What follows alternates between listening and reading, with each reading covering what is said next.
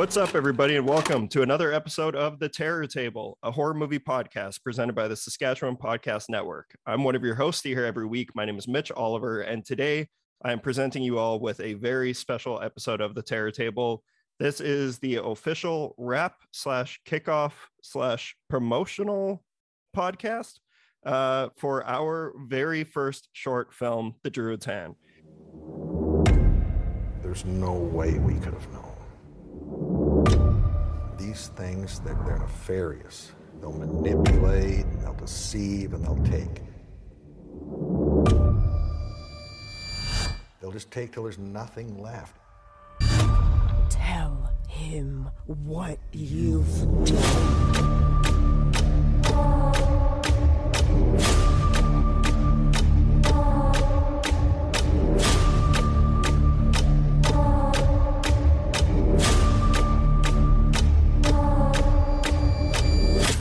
You can't burn the past away, son.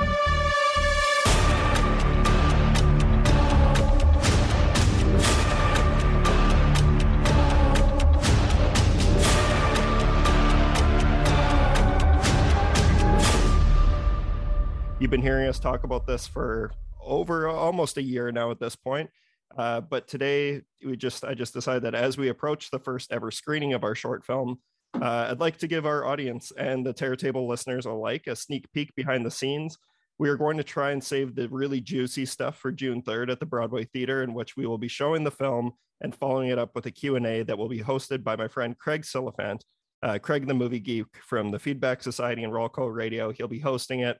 The Q&A itself will feature myself, Mitch, Jesse Sawitsky, Tara Oliver, Mitch Clark, Hugh Douglas Evans, Gabriel Buckles, and their director of photography, Dylan Hershuk, our editor, Jason Hamill, and the film's composer, Scott Hamilton. So that's our core crew that has been with us on this journey since Jesse and I decided to do this thing, since we decided to launch the campaign. Obviously, I know aside from Hugh and Gabe came on a little bit afterwards, but there's just you just absolutely need to be here for this episode because you guys are such a huge instrumental part of this film. You guys are two of the lead actors along with Mitch Clark. But yeah, we will of course also be welcoming the rest of our amazing crew to the stage to share what each person did for us on this project. But then they will be returning to their seats as Craig digs into the nitty gritty with us. Just simply impossible to have 30 people to all stand there on a stage for 45 minutes. So we're already, getting a little out there with having 10 people on stage, but it's very important that we have everyone represented. On this episode, I will be introducing our cast and my fellow producers. This should give everyone a little insight into what brought these individuals to the project, how the experience was for them, and then each person will finish off by giving a shout out to their favorite horror movie and why it's their favorite horror movie. But yeah, I guess so with all that being said, let's just get started. Today we have, let's start with, we're going to just go around the table, but I will just say we have Jesse Sawitsky here, Mitch Clark is here, Hugh Evans is here, Tara Oliver is here, and Gabriel Buckles is here with us as well. So these are the three actors that you will see on screen, and then the three other dummies who were behind the screen. But yeah, speaking of dummies, let's kick off with Jesse. Jesse, how my is son. it going? I'm great. How are you, Jesse? I'm doing great. It's great to be back on the podcast where pretty much every single week you call me a fucking idiot on air. So, I'm ready to hash some back to you. So. Yeah, exactly. At least you're here to defend yourself on this one. Let that be a reminder that Jesse Sawitsky thought that American Vandal was real. Oh, good Lord. Here we go. Jesse, it's been an incredible weekend for us. We're recording this on Monday, Victoria Day, but this last Friday, you and I and Ray sat down and watched the finished cut of the film. Of course, and in natural Mitch and Jesse fashion, we got the thing finished up 10 days before we were premiering. Yeah, of course. But there was a lot of magic behind the scenes. It took a lot of work to get this thing to the point of where it is, but how are you feeling about it? It's awesome. Yeah. We talked about it after we watched the final cut on Saturday night. It was, yeah, just pretty wild to finally be able to sit back and watch it for like kind of like the like it's sort of like the final time of like in terms of work in progress cuts, I suppose. Yep. But you know, over the last, you know, like 9 months, just seeing so many rough cuts and everything, and all the different stages of post production, it's kind of gotten a little bit dry already for parts of it. But Saturday gave me goosebumps all over again, and I mean, I can't wait for people to see it, and I can't wait for, especially for everybody here alone to see it. So that's the important thing to mention, is that, so aside from myself, Jesse, Tara, and Jason Hamill, our editor, nobody has seen this thing. So we've been seeing it so many different ways and all of its different formats and all of its different stages, and it's so exciting knowing that, you know, all of our crew, like our three cast members, haven't seen it yet, and that just makes me giddy. I cannot wait to watch everybody else watch it. Like, I'm not even going to be looking at the screen on the 3rd. I'm going to be watching everybody else. Yeah, big time. No, it's extremely exciting. But we'll just keep on. We'll get Jesse. We'll go with Jesse first, because and I apologize for the other members of this podcast right now, is that you're going to have to just listen to us talk some more, but we're going to give everyone their time. But Jesse, this all started with you and I, and so I was thinking you could take our listeners back to the beginning. Let our listeners know how this all came about, and we'll just go from there. We want to spoil exactly how it started off here on the podcast. I think we could actually open it up. Let's do it. Yeah, we can talk about that part here, because I've mentioned it on the podcast before, but hopefully there'll be a lot of. So once people will get a chance to actually see the film, at the very end of the credits, we sort of have just like a special thank you section, and at the top of the special thank you, we thank Zack Snyder's Justice League. So to really go back for what that is supposed to mean, is that me and Mitch got together on the night that the Snyder Cut was released and went out the 4-hour Snyder family's. Yeah, the 4-hour Snyder Cut. We went out to my family's sort of cabin out at like the lake/farm where we shot a bunch of the Druid's Hand at. And we got into some substances and watched, and very, very, I think the 4-hour Justice League cut probably took us nearly 7 hours to watch. Oh, more than that.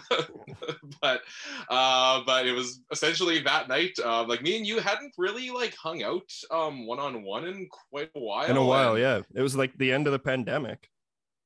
Yeah, and heavy quotes. Yeah, for sure. Yeah, but like, I don't know, we just got talking just about, I don't know, just kind of being bored with things, and both of us were kind of going through a bunch of stuff in life at the time too, and I think we're just kind of itching to get our fingers into something. And you had kind of opened up to me about some of your plans about moving to Vancouver, and, you know, wanting to potentially try to do a short film before you flew the coop here in Saskatchewan. And I was pretty much immediately just like, yeah, dude, like I'll do it with you. Like, I've been wanting to, you know, like do some things on my own too. I know in the past I had talked to you about like some like music video ideas that I had and you know, smaller things like that. And because you have the locations, like everything that we see on the Druid's Hand, everything that everyone's going to see is all Jesse's doing in terms of getting us every location in Alvina and rural Saskatchewan, where Switzky Lake is, where, you know, we watched that Snyder Cut, where we've spent countless weekends kayaking or getting drunk, watching Jaws on the beach. That's like our summer getaway. It's our little slice of paradise. And you're like, man, we could do anything here. And then it was like, it just slowly, or not even slowly, it rapidly rolled into just a ball of chaos, being like, we got heavy machinery, we got this church, we could set this shit on fire. Like, we could have real fire, we could be on the beach, we could get them on the water. And originally, it's funny, I have 2 stories that are going to come up today that are very similar in this, is that originally you and I were going to make a sandworm movie. Yeah. This was one of the very, very early plans. Yeah. We were going to try to do our version of Tremors. And honestly, like, I mean, we did have some really good ideas. I think we could have possibly pulled some stuff off, but I'm much happier that we went the route. Yeah. Because when we started doing this, it was like, I knew that we wouldn't be able to afford Dylan. And we were both just like, let's just freaking rent a camera and try do something DIY. And we went through so many different ideas, but then it just kept on being like, man, the potential for this thing is crazy. If we could get like, there's probably some other fucking weirdos out there who would come out and want to be a part of this with us and do something. And now look at us now. Yeah, like actually, yeah, like I think that's a really good point to bring up. Yeah, I mean, initially, yeah, we were planning on doing like all the work ourselves and just kind of learning as we go and just doing like a incredibly low budget, low production short, but which still probably would have been cool. Oh, for sure, yeah, totally. But yeah, it's just the fact that, you know, after we woke up that night after the Snyder cut and sobered up and still had it in our brains that we were going to try to do this, kind of speaks on its own, just because I know we've said it probably ad nauseum at this point, but you know, it's one of those things where, you know, you talk about these things when you're a couple beers deep and you kind of just forget about it and nothing ever happens with it. But yeah, we seriously started talking about it literally the very next day, and there probably wasn't a day after that where it wasn't the main focal point. Like for both of us, like we were working on this together every single day, nearly every minute. I'd be at work, you'd be at work, and we'd be messaging each other about like, well, we could do this or we could talk to this person. And like, it's important to say too that we will get there, because I know Mitch is going to be a couple people up from where we're leading off here. But Mitch was on this project even before you were, Jesse, because that's something that we had talked about that night. Was I was like, Mitch Clark is down to act in a movie, and it's like, I love, like, we'll get there, but there's another funny story about what Mitch and I were gonna do. But yeah, we were just like, that was the true kicking off point where it's like, well, okay, what do we got? We got the locations, we got the star. All right, now I guess we got to figure out a story. We went through a lot of stuff. We worked on this every single weekend. We hand built those sets together over the weekend. I can't count. And it was also during a heat wave that we ended up shooting during as well. Like we were building that grand finale set, you know, a mere 2 weeks before we were filming, and it still wasn't done up until like the night before. But yeah, it's pretty crazy how it all came together. Jesse, we'll come back to you in a bit here, but do you have anything else you want to mention about this experience? Yeah, well, I think I'll just say, like, yeah, I mean, this whole entire last year has been a complete whirlwind. I know, like, pretty much, you know, I mean, especially me, you, and, you know, Tara too, like, it's kind of consumed a lot of our lives over the last year here, and not gonna lie, it is pretty nice to like be seeing that light at the end of the tunnel finally, and just being like, yeah, you know, like we actually got this done. It's finished, we're happy with it, and we're going to be showing it to people right away. And yeah, and I know Mitch has been busy with film festival submissions and stuff like that, and I mean, you know, just so you know, we still have some final things to sort of ride out, and you know, I'm sure eventually we'll have it up online for a more wide audience to check it out, but you know, we've been able to stay patient this long, so I think it's going to be worth the wait. So yeah, and we got plenty of time now that this is done. We just wrapped on, you know, 2 days ago. It's time to start working on that Sandworm script, baby. Yeah, absolutely. I want in on that. Yeah. All right, Jesse, before we go on to our next person involved here, what's your favorite horror movie and why? And I want to add a little bit of context for this as well, is when we got on site and on set for the film, and we were getting to meet the cast and crew for the first time, because there was, you know, most of this crew we hadn't even seen in person up until the day we were getting ready to film. And during one of our production meetings, which was so graciously, we had the Alvena Town Hall rented out by Ernie Sawicki, the mayor of the town. Big Ern, shout out. Big Ern. He's great. But yeah, we started off by getting everyone it was like summer camp, where I was like, all right, now everyone stand up and tell us what your favorite horror movie is. And like so many of the best horror movies before this, not saying that we made one of the best horror movies ever, I'm just saying so many people don't like horror. And I think our whole crew here, actually, yes, I know that for a fact. Everyone we have today likes horror, but I asked everyone to share this, and we got some interesting questions. So Jesse, what's your favorite horror movie? Yeah, like I generally hate answering this question, and I feel like my answer is kind of lame for some reason, but it's sort of like one of those like gun to my head things. I always just say John Carpenter is The Thing. It's just it's just long been a movie that's had a huge impact on me, and I mean, we don't really need to talk about it. It's just it's John Carpenter's The Thing. It's nearly a perfect horror movie, and it's always at the top of my list. So Yeah, there you go. Awesome. We might have some repeat answers today, which I'm okay with when it's John Carpenter's The Thing. It is pretty much like the godfather of horror movies, though, and rightfully so. But awesome. Okay, thanks, Jesse. Let's move on to Tara, who is, above all else, my sister, my big sister, frequent collaborator, and she was the first AD, the first assistant director on this film, and was heavily involved in the production of this entire thing. So, Tara, tell our listeners a little bit about your involvement behind this project and why it was something that you wanted to be a part of. I can't remember. I was trying to remember when you initially approached me about this project, and I might have been like at a family gathering where you kind of pulled me aside and said like, look, so gonna be making a movie. This is what's kind of the general gist of it. This is what we're thinking. What do you think? And I was like, love it. I'm on board. I'll do whatever you want me to do. And I have a background in theater production, so I felt like I could bring some organizational skills to the table that I knew Mitch didn't have. We desperately needed that.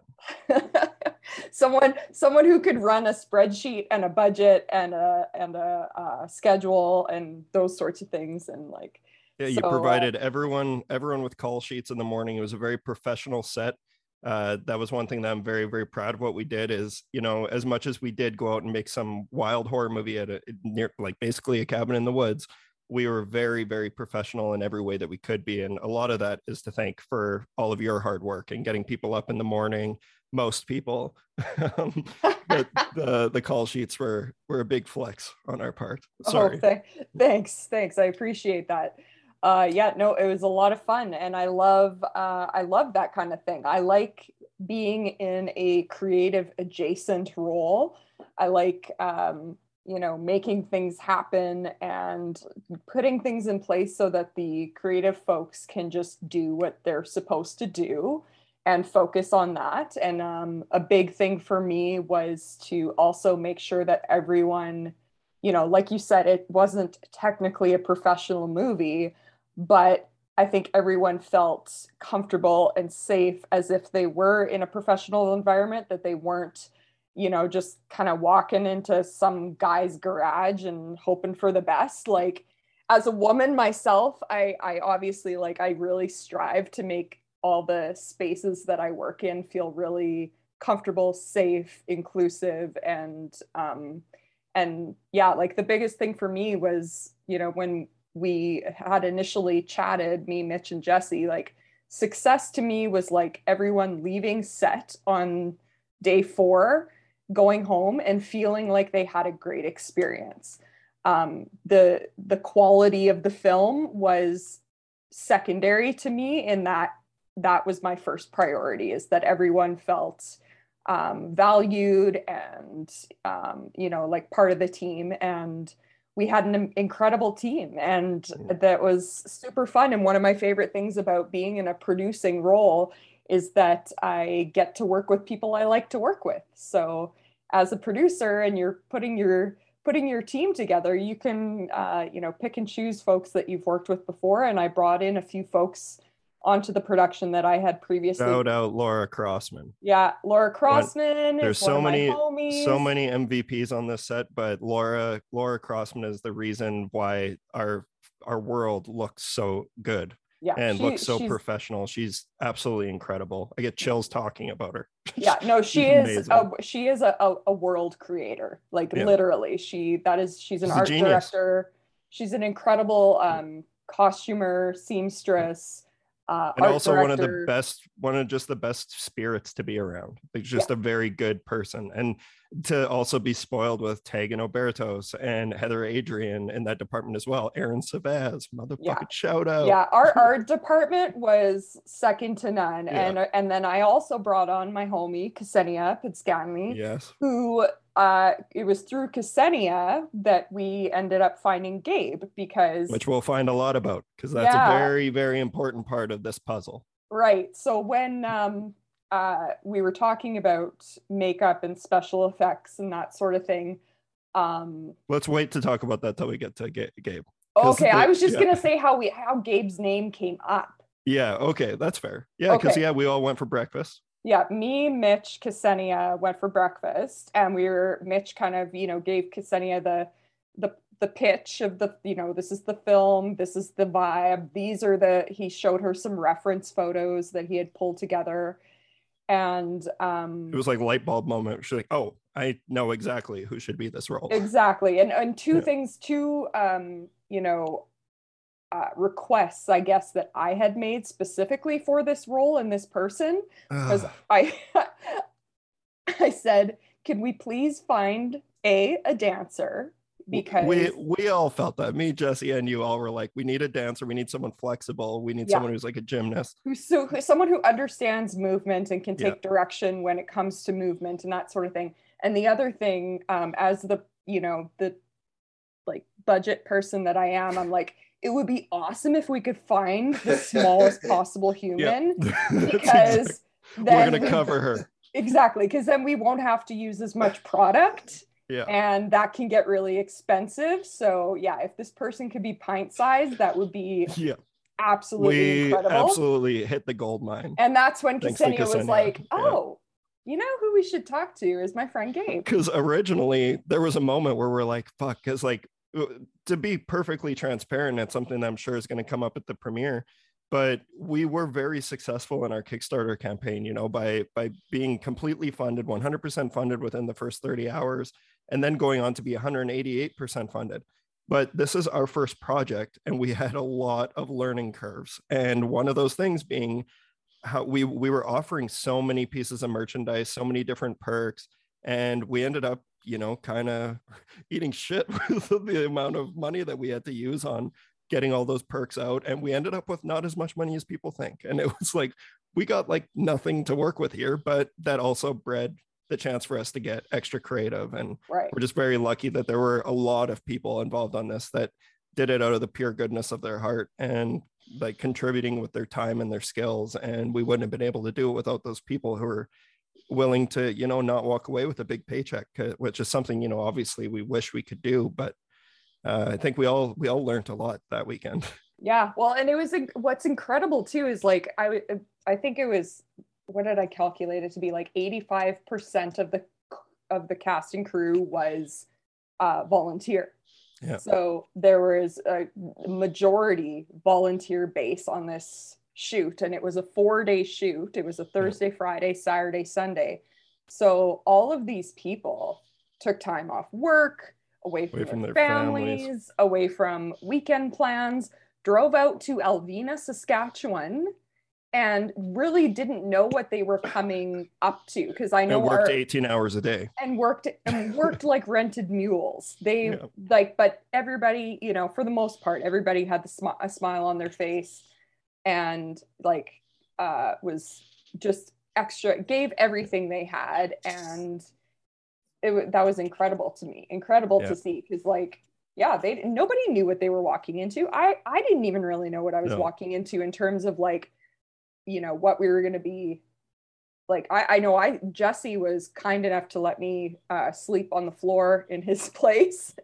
Yeah. And Jesse's dad, the mayor of Alvina, called in some favors and rounded up a bunch of tent trailers and campers and that sort of thing, because originally all of our cast and crew was going to be tenting in Alvina, and it was beyond amazing. Everybody had their own trailer, and we had access to the community center, and Jesse's mom and his sister-in-law And Mitch and I's mom were out there cooking, and Ray, I mean, you can't, like, Ray did a little bit of absolutely everything. Yeah, Ray got the campers ready. She cleaned them. She made sure everybody had enough blankets. Like, she was running back and from all different sets, just grabbing whatever people needed, just being constantly, like just an absolute hero the whole time. Totally does not get the credit she deserves for how much of the heavy lifting that she did during the production, for sure. And she made it was because of folks like that and moments like that that made everybody leave with such a positive vibe and a positive feeling and memory from the production.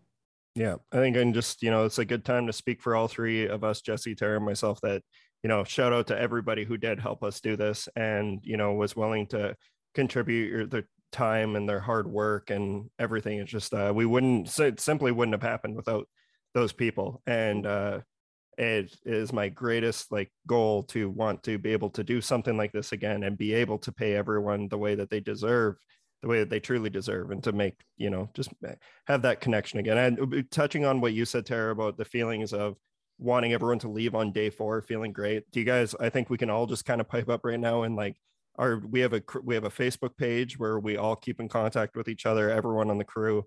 And it was probably a hefty 2 weeks of straight euphoria followed by depression because we were all just it was so much fun. We were all so just had such a great time, and we built so many connections with this cast and crew. So it's freaking incredible. It's called the post-show blues. Yeah, absolutely. Yeah, when it's you're going through something intense together, and you're overcoming challenges together, and you're seeing, people grow, and you're seeing them win, and you're seeing, you're challenging yourself and finding out that you're made of a lot tougher stuff than you maybe even thought you were made of. Mm-hmm. And all those feelings are why I love working on productions like this, like theater or film. Plus, you just thought I was a genius and you wanted to come and work on whatever I created. Well, grown. I mean, okay, so everyone knows Mitch is my younger brother, and I am his biggest cheerleader. I know people may find it disingenuous or annoying, but I really do. I remember even when he was in, I can't remember what grade you were in, but you wrote this satirical comic book, and I was like, Mitch, you should be a writer. I'm like, this shit is brilliant. It's really, really good. And I'm not nodding because it was brilliant. I'm nodding because it was you were the one who put that in my head that you could write, you could do this. Yeah. So I've always been his a big cheerleader for all of the projects he does and all the initiatives he takes on, because he's my baby brother, but also because I like seeing people do stuff. A lot of people talk about doing stuff, but one thing I've seen from Mitch, my brother, is you talk about it for a minute and then you're out there and you're doing it. I don't know how many bands were you in at one time. Yeah.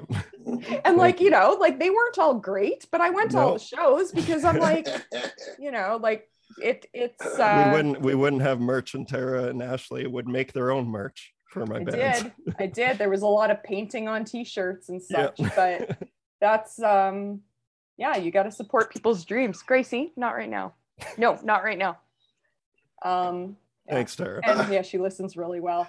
Yeah. So awesome. Thanks, Tara. My 2 cents. Yeah. Okay. Well, before we go on to our next talker, which is going to be, just heads up, Mitch. Tara, what's your favorite horror movie and why?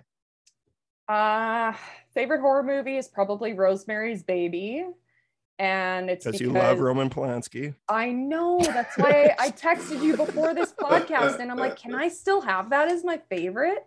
Oh. He was shaking his head. Yeah, you got to separate. I feel like I can separate the art from the artist in most circumstances, and I mean, Mia Farrow was amazing. Yeah. She was a big inspiration to me on why I cut off all my hair. It's Vidal Sassoon. Yeah, she's amazing, and I love the anything with kind of paranoia and religious undertones, which boom, baby. Exactly. No, Rosemary's Baby was clearly a pretty big inspiration, and I honestly didn't even really notice that until we were done filming it. I was like, oh boy, like I've always considered that to be one of my favorite movies as well, specifically horror, but just overall, it's just a perfect film. But that is the movie that makes me the giant hypocrite that I am, because I'll like shit all over Woody Allen, but it's like, but Rosemary's Baby gets a pass. But to be fair, Woody Allen never made anything close to as good as Rosemary's Baby. I agree with that completely. Yeah, no, great answer. Great film. Fuck Roman Polanski. Mitch Clark, how are you doing, boy? I'm doing good, just busy as per usual. I think I don't know how to slow down, but I'm really looking forward to next week and opportunity ahead of us. And I think it's gonna be a really awesome time. No, it's gonna be awesome. And well, like I was saying briefly before, is something that we haven't revealed was Mitch and I were technically like, we started talking about making a project like before I even planned on moving to Vancouver, and we bonded instantly when we met each other. We were frequently speaking all the time, and I told you about my desire to make some films, and we were like, yeah, let's make a Bigfoot movie. And me and Mitch we were talking to people who are Bigfoot trackers, and like people were gonna do like a found footage Bigfoot movie, which is the most original idea you'll ever hear in your life. But the whole perk behind it was we have a UFC fighter who wants to go find Bigfoot, and he wants to fight him. So once again, it's another idea that we'll put in the thought bucket for a little bit here. We might revisit that sometime. I think I liked our poster that had you, me, and Boozy, but we just stole the cover of Wild America and just had our faces on top of it. It was truly Photoshop genius, I think. Yep. Yeah, I did that while I was pulling toilets. Back when I was a plumber, I was like, this is a great idea. Yeah, awesome. So Mitch, I guess I sort of revealed what brought you to this project, but what was it about this project that made you want to be a part of it? And looking back on it now that it's done, how does it feel? Well, part of it was just like selfishly, I just wanted to be a part of something that seemed so, like with someone so passionate behind the helm. I think that was a big part of it. You and Jesse just were so passionate about this. Selfishly, I wanted to be a part of it because I like acting. I acted at university. I did dinner shows and those type of things. But and obviously, pro wrestling is the greatest form of acting. But that was part of it, and combined with when I want to see others succeed, and it's I can't remember the name of the movie, but why do kids like pro athletes?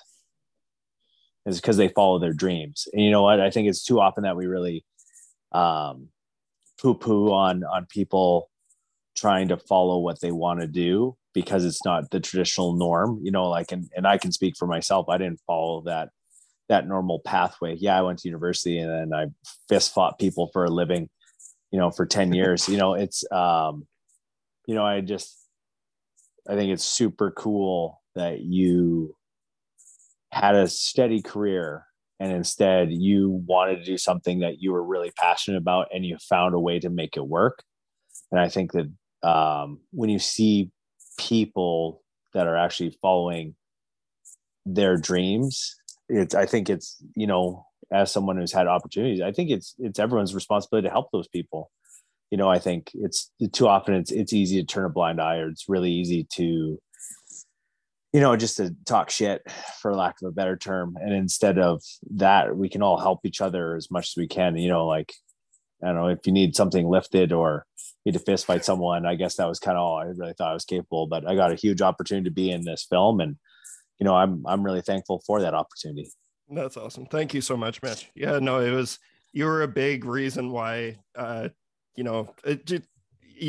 of the first things you need when you're doing this is you need to find someone who's willing to do it with you, and especially finding someone who can stand in front of the camera. That's not an easy task coming from Saskatoon, Saskatchewan, where we got so insanely lucky getting all three of you, which is going to be something that people are going to see. It's one of the things I'm most proud of about this film is I cannot wait to show people the talent that is hiding in Saskatchewan and the talent that is being muted for like just there's no incentives for people to be able to do this kind of stuff.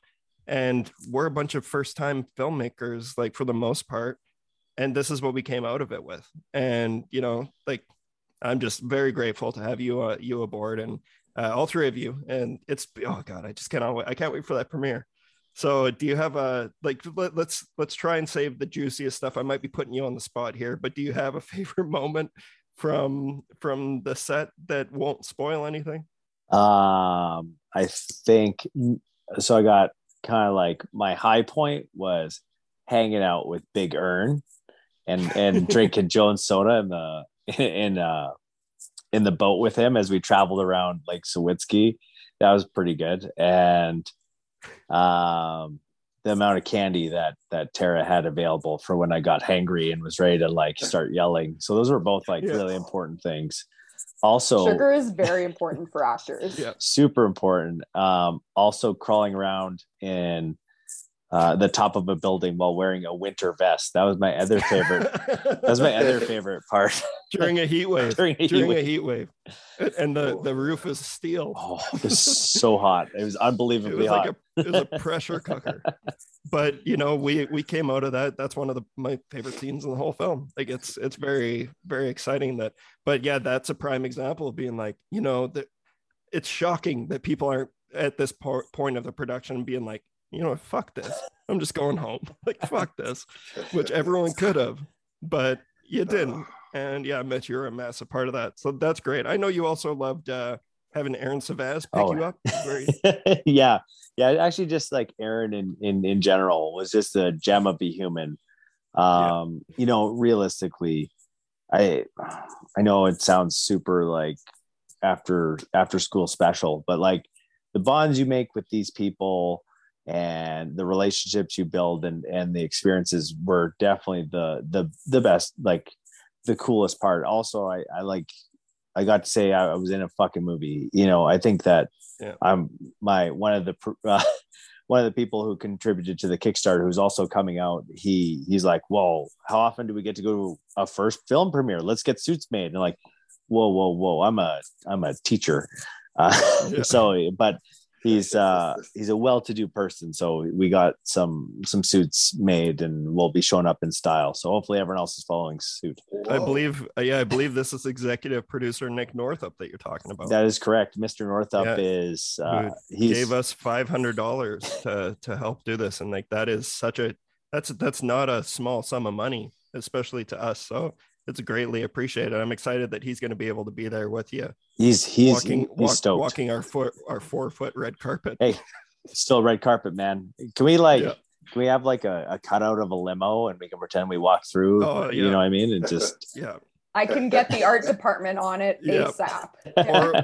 And for the red carpet, we could maybe just get a treadmill and paint the belt red, so it'll make it seem like it's longer, like we're walking it. It's Saskatchewan things. As long as we have someone asking, what are you wearing? And I'll say, I don't know what a suit is. Yeah. This is your time, Mitch, to stress the importance to Jesse, because Jesse was the first one to turn his nose up when I said that I want to encourage people to dress up nice for this. Hey, maybe he's going to just wear like Sean John sweats instead of Costco brand. Yeah. No, he's going to wear one of those tuxedo t-shirts. Only saving the best for this. That would be perfect. Cool. Well, thanks so much, Mitch. What's your favorite horror movie? I know this, but let's talk about it again. I'd say John Carpenter's a thing, but just because it's already been spoken for, I'm going to say Ridley Scott's Alien. It's a slow burn. I watched it on 4K for the first time like a couple months ago, and it was just like rewatching one of my favorite films over again, like starting over. And like, because like no one even gets, nothing bad really happens, like no one dies for an hour in, Oh, okay. So I was about to say, bad things happen like one right after, but you know what I mean? Like no one dies for about an hour in, and it uses just all the late motifs that would make Alfred Hitchcock so happy. All the different camera shots, all these are important things that really make it so good at what it is. And I think it's a perfect film. And for people that don't think it's horror, you can shut up because you're dumb. So yeah. Awesome. Yeah, it's cool because I know I know Mitch and I have, out of our top 4s, we share three out of 4.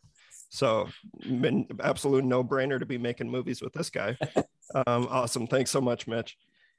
Oh, Hugh, our big lovable druid who just loves killing women. I can't believe I missed a chance to play a sandworm now. There's still time, Hugh. Yeah, I'm a big Tremors fan, and I love those old 50s desert horror movies like them. Oh man, I just watched them again. Oh, we used to watch that every month. Yeah, I think. Great movie. Still love it. Yeah, no, that's amazing. Well, yeah, Hugh, you were much like Aaron, one of the true heartbeats of this film set. You kept everyone laughing.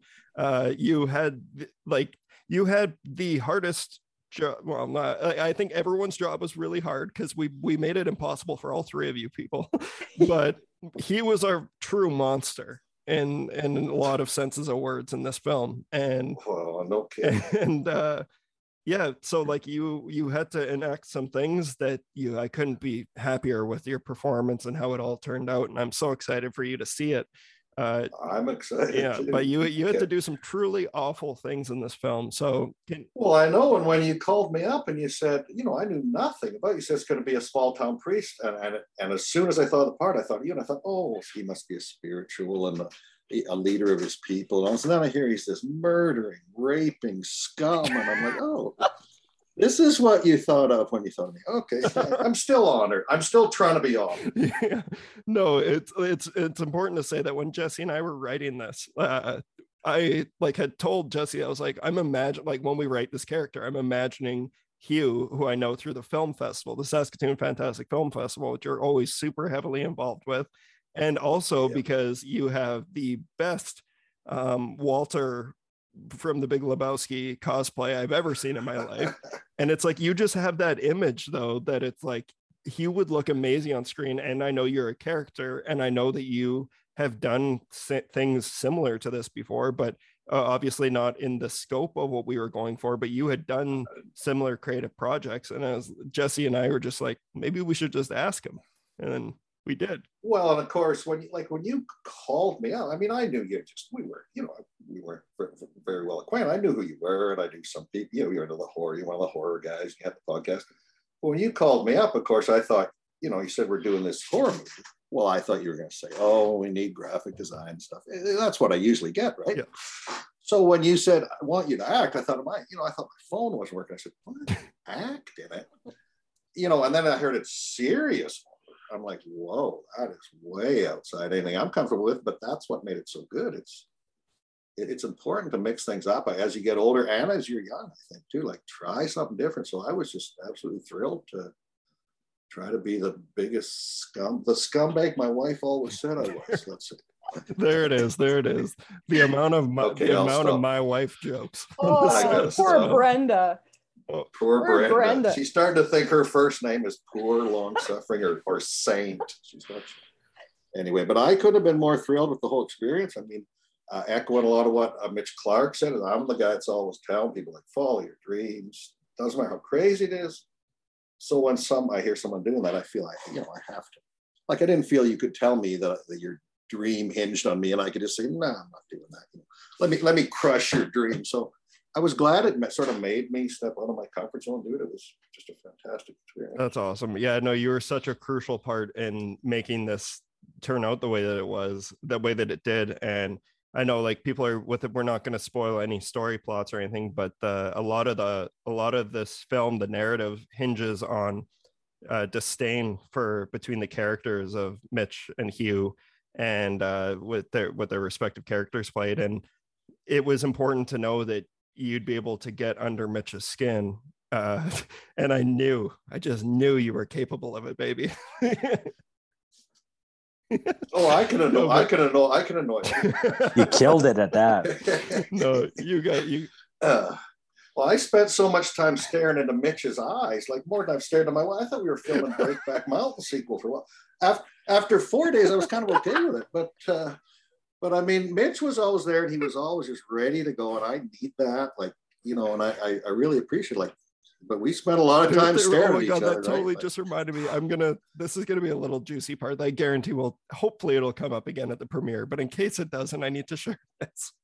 So I got to see all the dailies going through this and seeing the things that didn't make it into the movie, and like little conversations while we're waiting Oh, right. for like to call action, because you know Dylan would roll the camera, get our handles or whatever we could, and there was even one time that I caught Mitch Clark and I sent him a video of it, and it's Mitch just murmuring. He's like, I'm the director. He's making fun of me, and I was like, motherfucker, I caught you. But Hey, but he never called you a pylon. That was on my bucket list. UFC fighter is going to call me a that pylon. was a highlight for a lot of people. I can never see a pylon now without. Yeah, thinking we will about it. share that story as well. But no, I need to make sure I mention this, that there was one. It was you know, a moment that's very iconic in my opinion to the trailer, and it's, you know, they're Mitch and Hugh are squared up, they're faced up, very very symmetrical with the pulpit of the church, and you guys have to look at each other, and you're just sitting there and you're breathing and you're just like staring at each other. And Mitch says, and this was before we started, even before I called action, Mitch was like, don't look me in the eyes. and he was like, it starts laughing and looks down, and then he looks back up. He's like, oh, he's serious.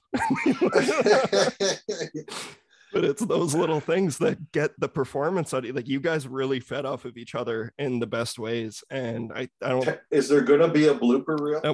We'll work on one, but it's going to be a while until I ask Jason Hamill for any more favors. Oh, of course. That dude has worked on this thing, you know, more than Jesse and I and Tara involved combined at this point. Believe it.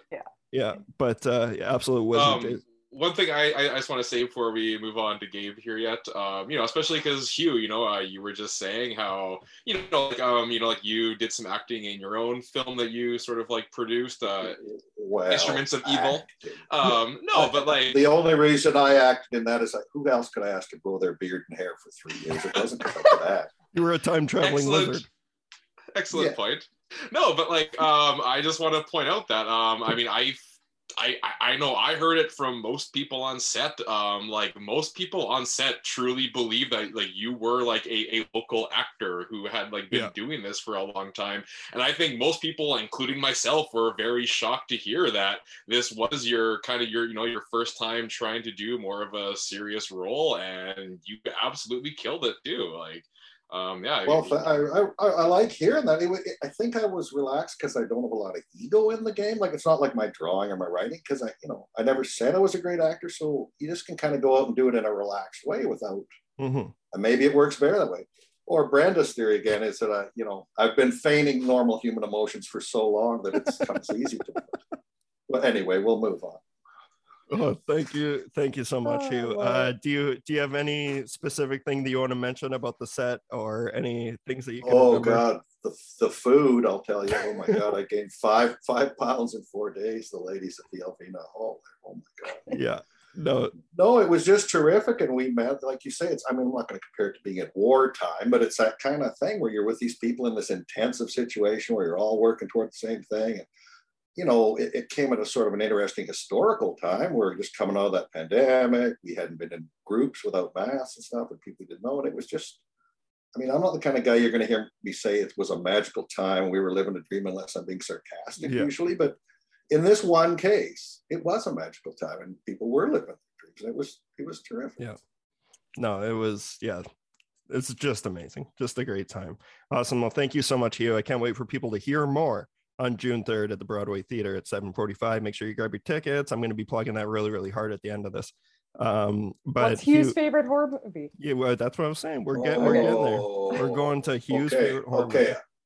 I've got 27. Okay.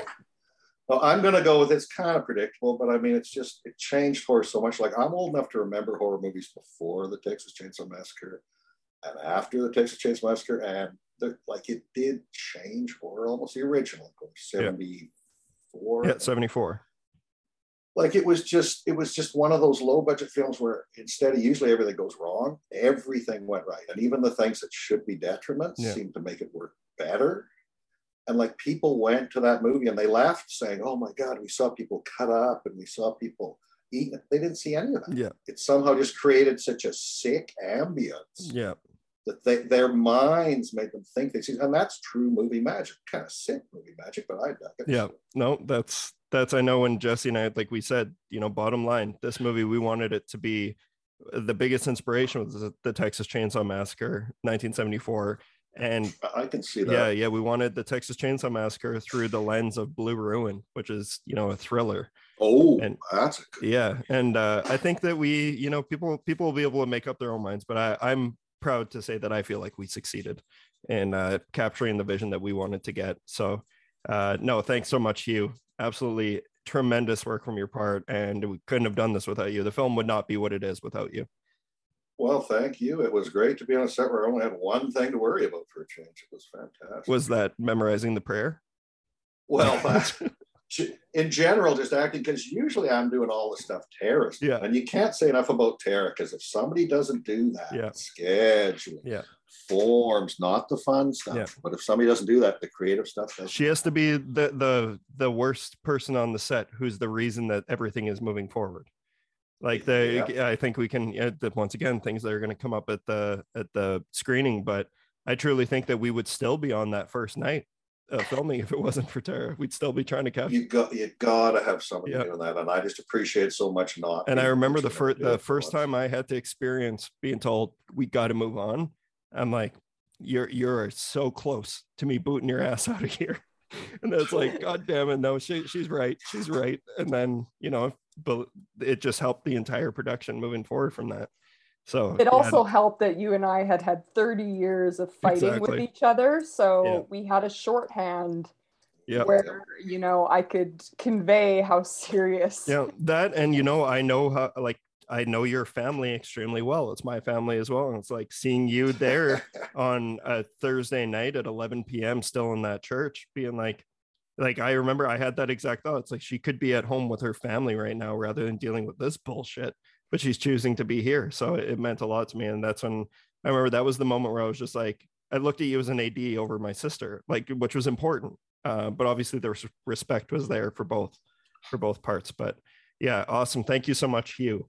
Now we are on to our last little bit of the episode here, where this one I was hesitant to include before we got to the premiere, because we really, really felt like we knocked it out of the park. And by we, I mean Ksenia and Gabe knocked it out of the park, creating the true terror in the film that we created, and wanted to keep it up to not reveal a lot, but we have posted the trailer about over a month ago, and you get to see Rose, our little friggin' creepy ass monster, which is played by Gabe Buckles.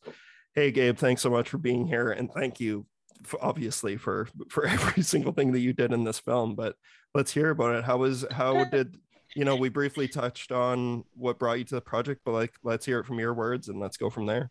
Yeah, absolutely. I'm so sorry if I cut out at any point. We're out here in the boonies in BC, so Wi-Fi I'm a little glitchy, but I'll try and hang on here. So it was actually the day I went to go adopt my black cat, of course. Shout out Edward. Hey, yes, Edward. And Ksenia texted me and she said, "Can I call you?" And we hadn't actually spoken, we were fine, but we hadn't spoken in a few months. And I thought, okay, sure. And so she called me, and I'm trying to rush to the SPCA. And she said, "I have this thing to throw out at you. Do you want to be in a horror film?" And I was like, what? And so she told me what it was. And she said, "And if you don't mind, I can give this guy, Mitch, your number and he'll text you." And I said, "Okay, sure. That sounds fine. I'm rushing out the door because I have to go make my appointment." And then sure enough, this stranger texts me, and I actually found the text the other day, and he said, "This is probably going to be the strangest text message you've ever received. Here's everything that we're asking of you. Would you be interested?" And I thought, okay, yeah, this sounds like a lot of fun. But again, I was kind of one of the people coming in blind because I've been friends with Ksenia for a few years, but everybody else on set I've never met before. Yeah. But it was so much fun. It honestly was a life-changing experience. It was great. And that's coming from you, the person who had to have had the hardest job on this entire crew, being covered head to toe for nearly a full day, and have contacts in that you couldn't see anything. And you were, you know, once again, during a heat wave, and you're so heavily covered in black. Like, I can only imagine how you're feeling. Head to toe. Yeah. But you truly, you brought it in ways that we, like, you know, some of the best things about making movies too, in my opinion, and I know I've only done this once now, but is seeing the script and then seeing how it transforms when you're really making it, when you're there on the day making it. And there's certain things that we had written in where, you know, he was kind of talking about this with the Texas Chainsaw Massacre. Like, we ended up there ended up being movements from Gabe that were so much wilder than anything Jesse and I could have imagined or could have written down. It was better than what we had pictured. So it's just like he delivered at all turns. And I think Jesse and I especially can say that it was being able to show everyone just a little bit of dailies. The second day of filming, at the very beginning, we were at our production meeting and Dylan offloaded some footage of Gabe from what we shot the day before. And that first day, I still think out of all the days was the hardest. I think most people would agree. Definitely Gabe would. But it was being able to show the crew what we were doing. It ignited a spark in everybody. It's like, holy shit, we are not friggin' around here. Like, we're making something wild. And that really put a lot of faith. Like, you know, your performance it gave the rest of the crew faith in, you know, myself as the director, and like us as a whole, like Jesse, and everyone just started, like, it was like that morning was where everyone just started working like a machine. Like, it sounds, you know, super lame to say, but if we really did, we had like a machine like bond. And I will just reiterate the fact that, like, yeah, Gabe had the toughest first day, did not stop, and you went above and beyond for the remaining shooting days there too. I mean, Gabe, you stepped in and did things that we thought we were either going to have Tara or Ray. I think he was stepping in and doing some stuff, and Gabe was just like, nope, like, I'm here, I'm going to do it. And every single time you got in that role or stepped in to do whatever it was, you were incredible. And like, yeah, I mean, no offense to you, Hugh, but you know, I do think I have to say that Gabe was, you know, like, was really stole the show here in a lot of ways, and especially put up just put up with so much stuff. And in due time, we have some really great behind the scenes photos of that first night with Gabe in full makeup and wearing the contact lenses, where she was like 95% blind. And yeah, that was just such a memorable night. And yeah, so again, Gabe, thank you so much again, because I mean, this whole thing wouldn't have happened without everybody who was involved, but really just can't even imagine what we would have done without you there. So, and you also met up with us for a couple of production meetings before we shot, and you were showing up and just really just being like, hey, I just want to do whatever I can do here to make this the best. And you had put forth so much commitment and just passion and energy into it from the very, very beginning. And yeah, we'll absolutely never forget that. So there's my favorite scene in the entire movie doesn't even involve Gabe being covered in makeup, but Gabe's a very, very, very crucial part to the film. And it's like, so when Jesse says that you went above and beyond, you really did, because you were, even when you weren't covered in makeup, you were doing so many things to elevate our film. And there's just some true performances that people are going to see. And I think everyone's going to be just as shocked as we were, that it's like, we didn't know you at all, and you came in and you did every single thing. You were one of the things that like made my job easier and harder, because you were so willing to do everything, because you just wanted to please us. You wanted to do what we wanted. You wanted to achieve our vision. And at the same time, as a director and the director that I strive to want to be like, you have to put people's, you know, feelings and emotions first, and know that that's a human being under there, and that's a human who needs to enact all of your crazy, weird fantasies that you'd write up at Jesse's house when we're smoking weed and watching horror movies. And Gabe was just like, every single moment, it's like, no, we can shut it down now. Like, we got plenty. Like, let's move on. No, let's do it again. And it was like, oh my God, like, I'm either your commitment to getting the shot was it was really humbling. Yeah. It was humbling to watch, because like Mitch and Jesse both knew, you know, that we had chats prior to production even beginning, that if there were any parts that you were uncomfortable doing or that sort of thing, that I would step in and you know, do certain things, because I mean, it's my brother and I'm not going to sue him, you know what I mean? So like, whatever, we'll give it a go. But you were such a trooper, and it was the role that you had to play was extremely physically challenging, emotionally challenging, and like it gave everybody, I think from watching you, everybody else on the crew or the cast was like, well, I can't complain about shit because look what Gabe just did. You know, like, I gotta hold this boom for a little longer. Well, Gabe just did this, so you know, whatever. Like, so like it was truly MVP of the production, I think. Yeah, no, it was absolutely crazy. So Gabe, what are some memories that come to mind for you being a part of this project, and how was it, you know, changed day to day for you, just in the sense that this is something that you've done now? Well, the biggest thing for me, honestly, like you guys were saying, I did so much, but I'm such a people pleaser. And that was the biggest thing for me, was being like, did you get what you wanted? Did you get the shot that you wanted? It's okay if we have to do it again. It's okay if we have to go another hour. It's totally fine with me. And you know what made it so easy, even though everyone's like, it was so hard, it must have been so hard, was the fact that everybody was so helpful to me. Like, Aaron ran off in the middle of the day and brought me a cup of fruit with a toothpick just so that I could eat something and not mess up my makeup. And, you know, even the day that I couldn't see anything, everybody was guiding me around. And the biggest thing, Tara, that you touched on about safety is, I remember even on the last day of filming, and I think you know what I'm talking about here, is you were very concerned about this one specific thing that you guys wanted to get. And I was like, you know what? No, it's okay. But the fact that everyone cared so much about how each other was doing and everybody's safety and, you know, mental well-being, because it was a tough couple days. I remember sending Mitch, sending you a couple of photos some of the aftermath.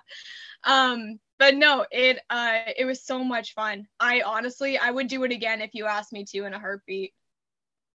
That's amazing. Yeah, absolutely. And, you know, if we're ever able to do something expanding the world of the Druid's Hand, obviously you're one of the very first people that's going to be getting a phone call. But how was that shower after the first day? So that was over an hour of showering, and even then all of the black was not out, and under my nails, because I had my gels on at the time, I don't think the black under my nails came off for, I think it was about 2 months. So yeah. Yeah, you were really put through the ringer on that one. But yeah, like Tara said, and like Jesse said, just, you know, everyone, it was the whole production. There's so many just different people that made it so enjoyable and so easy to want to push forward and to try and get the best thing that we could get. And you're one of the leaders in that. It's, you know, like Tara said, people saw what you were doing, and it's just like, it made everyone else step their game up. Yep. Because it's just like, we see what this little monster is doing, and being like that. Like, that's one of my favorite things about it too, is that when people saw the trailer, even, they were like, that's really fucking terrifying. I'm like, good, yeah. But it's so funny because it's like, if you know Gabe, she's the sweetest person just the sweetest heart. That's the thing, is I can't wait for people just to come see the show and then take a look at me and go, hold on, something here isn't quite right. Even I remember when we did the trailer reveal with the crew, and I showed my roommate, he was there with us, and he's like, that's her. that was her. It's just like, yep, we're gonna get a lot of reactions like that, I believe. Yeah, no, that was just amazing. But once again, thank you so much, Gabe, for everything you've done. This is just the beginning of the celebration. We got so many more things. We're gonna have a really fun night, at Broadway Theater. We'll do our Q&A. We'll watch the film with people. If people like it enough, we'll watch it twice. And then we'll go over to the Black Cat Tavern and it's gonna be so much fun. Well, Gabe, before we do our final wrap up, close up, do you have a favorite horror movie? It's so cliche, but it's the only one that I can really think of off the top of my head. Is I'm gonna say The Conjuring, but simply the first one, because second one was pretty good. Third one did not hit it for me, unfortunately, and maybe there's gonna be people out there that's gonna disagree with me, but definitely the first one. Yeah. And nobody on this podcast anyway. That's what also, made me very happy, because as much as I know because I feel the same way, I feel like I need to defend this when I say, but The Conjuring is one of my favorite horror movies, because it is one of mine as well. And it's because, it's a recent one. So a lot of people like to poo-poo on recent things, but that movie in particular has a couple moments that heavily, heavily, heavily inspired what we did here. So hearing that was your favorite horror movie, I was like, oh boy, well, I hope people pick up on, like, we weren't ripping it off. We were paying homage to The Conjuring, which is one of the best mainstream horror movies of the last decade, easy. So yeah, no, I love that answer. That's a great answer. Okay, good. Whew. I was sweating about it earlier. I was like, oh god, because I've listened to all the other episodes of Terror Table. I'm like, oh no, are you picking one that they actually like? I can't remember. Oh, you've listened? I'm so sorry. Of course I do. Yes. I always forget that people, like, there might be people who listen. Like, yeah, I don't know. Well, thank you, Gabe. I appreciate it. And if you still like me after listening to all those episodes, then I'm probably good, because I feel like I can be a real hateable piece of shit. No, you're just fine. It's always a good time. Awesome. Cool. Well, yeah, I think we can just simply wrap it up here. This has been amazing. Thank you all so much for being a part of this and for being a part of this episode. This is it seems like the end, but it's just the beginning. Like Jesse had mentioned, we're currently entered in 13 different film festivals around the world. We're waiting on responses from them. Certainly don't expect to get into every single one, but boy, do we really hope that we can show this to as many places and as many people, to show them what, some people from the prairies were able to come up with over the summer after a pandemic. And very, very proud of everyone involved. So yeah, that was great. If you haven't had a chance yet and you want to see the film and you're in Saskatchewan, we have a low ticket warning for the premiere. The theater is basically around 90% sold out. So if you want to be there and you want to see it, you need to go and grab a ticket. If you helped us out on our Kickstarter, like, seriously, thank you so much. But make sure you go onto your Kickstarter profile and make sure that you did, in fact, get one of the purchases that included a ticket to the premiere. Because the last thing that we want is to turn people away who want to see this. Because, it's just mind-blowing to begin with that, my family wants to see this, let alone complete strangers. So it's like, we don't want to be turning people away. We want everyone to be able to see it, but please make sure you have your tickets. And if you don't, BroadwayTheater.com, go to films and you'll be able to roll down and you'll see The Druid's Hand. But it is a part of the Dark Bridges Horror Film Festival, which we talked about recently on this very podcast. If you have a full festival pass, a wristband, not a badge, because that festival pass will get you into The Druid's Hand. So if you have purchased the full festival pass, you're in. But yeah, with all that being said, anyone have anything else they want to add before we close up shop here? I just want to say thanks to all you guys. It's nothing complicated. It was a great time. Awesome. Can't wait to see you and give you a big old bear hug. Yeah. And hopefully we won't, break your leg again, which is something. There's so many more stories that are going to be spoken about at this premiere. And yeah, Hugh was really put, you know, now I kind of feel bad saying that, like, because Hugh hurt himself pretty bad. Yeah, but Hugh it could had have been bad so injury. much worse. I keep thinking, what if that happened? Mind you, my shoes weren't disintegrating the first day, but what if that happened the first day? I would have just had to say, sorry, I'm gotta go back. Yeah. No. So for bad luck, it was kind of good. Yeah, thank you for waiting. Thank you for waiting until your last shot to get hurt, Hugh. It was like almost the last scene, so it was okay. As long, like, I know I've done this before. Getting the shot is all that matters. We still were able to record the ADR after that. We just sat, put Hugh on a chair. Oh yeah, no, and you guys know we like Ksenia's voiceover so much. We've hired her twice to do jobs for us. Not makeup, really? Oh, that's fantastic. God, that's awesome. Yeah, cool. you'll be able to hear Ksenia in the film as well, our makeup artist, which is one of the most chilling parts of the movie. So awesome. Thank you guys so much. I just really quick, I just want to say once again, thank you to everybody here who was involved and part of it. I honestly feel like all of us, were able to make hopefully lifelong friends from this. Like you mentioned earlier, we all keep on tabs pretty closely with each other in our Facebook group that we've had going since shooting. And yeah, I am so excited to be able to see everybody again in person and watch this thing with you all on June 3rd. And it's just going to be a wild night. And yeah, and once again, for anybody who's listening, if you haven't snatched up tickets yet, do it now, because that's also, it's hard to even really wrap my head around. I'm sure I speak for Mitch and everybody else too, the fact that it is, very likely that this will be a sold out screening at the Broadway Theater. It's hard to even comprehend that. So I don't think Smash Mouth even sold it out. Wild. Well, yes, thank you all so much for listening, and we will see you next time on the Terror Table, but hopefully we will see you on June 3rd at the Broadway Theater. Have a great night, day, morning, everyone. 250 episodes. I still don't know how to close. Bye.